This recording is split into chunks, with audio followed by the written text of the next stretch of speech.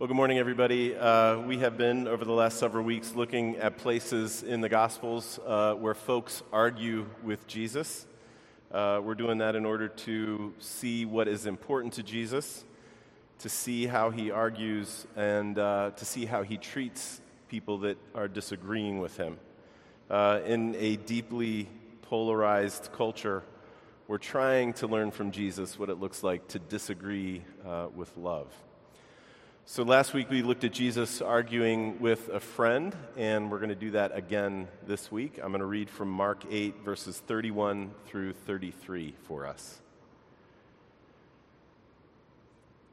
And he began to teach them that the Son of Man must suffer many things and be rejected by the elders and chief priests and the scribes and be killed, and after 3 days rise again. And he said this plainly. And Peter took him aside and began to rebuke him. But turning and seeing his disciples, he rebuked Peter and said, "Get behind me, Satan, for you are not setting your mind on the things of God, but on the things of man." This is God's word, and it's given for our good. Let me pray for us. Father, we ask, as we always do, that you would be happy to meet us, that you would use this word that we've read together, that we've heard together, that we're going to talk about for a few minutes together, to lead us to the word that bears our flesh, to the one who is seated right beside you now, praying for people like us. Show us his grace, his mercy, his love, his kindness, and change us by it. And we ask it in his name. Amen. Well, Malcolm Gladwell's 2019 book, Talking to Strangers, is, just like the title says, an exploration of how we talk with people that we don't know. In particular, in the book, Gladwell wants to explore how conflict and misunderstanding can often happen when we talk to strangers. Now, I will admit to you right now, I haven't read the book. Maybe some of you have. But I did read Andrew Ferguson's review of the book in The Atlantic, and he was not a big fan of it.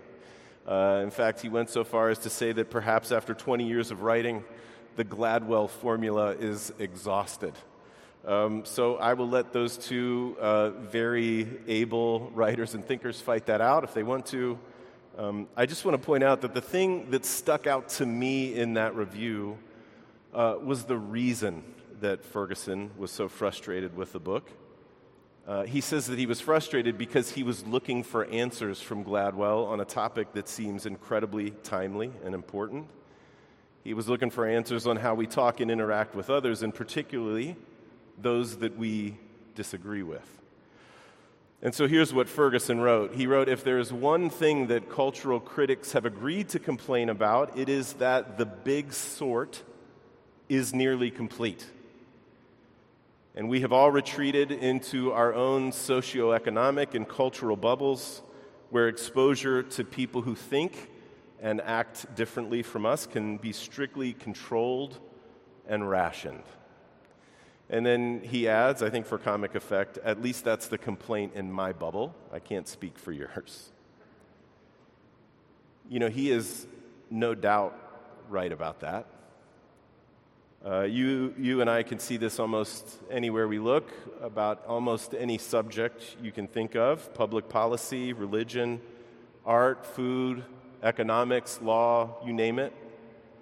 You have to look pretty hard, I think, to find people who are speaking about these things or writing about these things graciously and with a desire not only to be heard, but just as importantly, with a desire to hear. Social science sometimes chalks up this retreating into our own bubbles to confirmation bias or to motivated reasoning.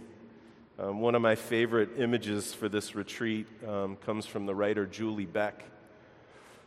She says it's building a pillow fort of the information that we are comfortable with. My mom put it very succinctly many times in my life. She would say to me, "Aaron, you only see what you want to see." And of course, this is at the heart of the argument that Peter and Jesus have in the story that we just read together. Jesus says something to Peter that strikes at the heart of Peter's view of himself and Peter's view of the world. I mean, if what Jesus says is true, then it upends most of what Peter thought was true about God and the world. And so he comes unglued. And he pulls Jesus aside and he reads him the riot act. And Jesus' response to Peter is meant to shake the fundamental orientation of Peter's whole life. He burns Peter's little pillow fort down. And it is a great and remarkable grace. And it's one that you and I need too. So Mark begins this story by saying that Jesus began to teach them. Now, of course, Jesus had already taught the disciples lots, but this marks a new beginning in his relationship to the disciples, and it's one that we can't really make any sense out of unless we know what's come right before it. And maybe moments, maybe hours before this is what's happened. Peter has just told Jesus that he knows who Jesus really is. We call it Peter's confession. He says, Jesus, I know you're not just a king, you're the king. You're the Messiah. And in response, Jesus had commended Peter. He says, you're the rock, and I'm going to build my church starting with you. That's not bad at all for a fisherman from Galilee. These are incredibly heady moments for Peter. And that's why I'm sure that in a million years he would have never guessed that his confession would be a trigger for Jesus to begin teaching them something so scandalously different than what he expected. But there it is. Jesus began to teach them that the Son of Man must suffer many things and be rejected by the elders and chief priests and the scribes and be killed, and after 3 days rise again. Absolutely zero of the words that Jesus just spoke make any sense at all to Peter. It does not fit into Peter's story of God and the world. This is not what is supposed to happen to the king. This is not what is supposed to happen to the Messiah. And by extension, I'm certain that Peter is thinking to himself that all of the stuff that Jesus just talked about is not what he signed up for either. You know, he's thinking to himself, Jesus, right now, we're supposed to plan this march into Jerusalem, and then as we get there, we're going to gather followers around us, and then when we get into the city, you're going to help us retake the temple from the corrupt establishment, and somehow we're going to overthrow the Romans. Jesus, you're supposed to go to Jerusalem to win, not to lose. You're supposed to go to put down your enemies, not to be put down by them. What in the world, Jesus, is all this stuff about suffering and dying? There's no room in Peter's world for a Messiah who suffers and dies. These things, they strike at the heart of Peter's own identity. And these things threaten Peter. So, if we're being honest, what he does is no surprise at all to us. He begins to defend himself, and I think he thinks he's defending Jesus from the threat. I think this is why we see so much polarization and anger and fear around disagreement in our culture, in our world. I mean, it's because we have somehow come to the place where disagreement is not for us a chance to hear someone else's perspective. Disagreement is not a chance for us to maybe learn something. Disagreement is not an opportunity for us to maybe figure out if we're wrong. We have come to the place where disagreement feels like a threat. And our first impulse at a threat is to feel backed into a corner and to bare our claws and to lash out. And this is, of course, fueled by leaders in our world who play on our fear. Fear, it is a great mechanism of control. It also happens to be soul-sucking and joy-killing and life-killing. But it does get things done. And so Peter hears this thread, and his vision becomes narrowed, and his heart starts to grow cold with fear, and his lips get wet with frustration and anger. And we know what he does. He takes Jesus aside, and he begins to rebuke him. Matthew's gospel tells us that Peter says to him, "This will never happen to you, Jesus. Never." And so Peter has brought the fight to Jesus. And so the question that we have to ask is the question we've asked almost every week. What is the most important thing to Jesus in this moment? What matters most to Jesus right now? I mean, if it was to be right, if it was just making sure that everybody knew he was right, he surely could have explained to Peter how he was right. If it was to suppress dissent, then he surely could have dismissed Peter in a moment.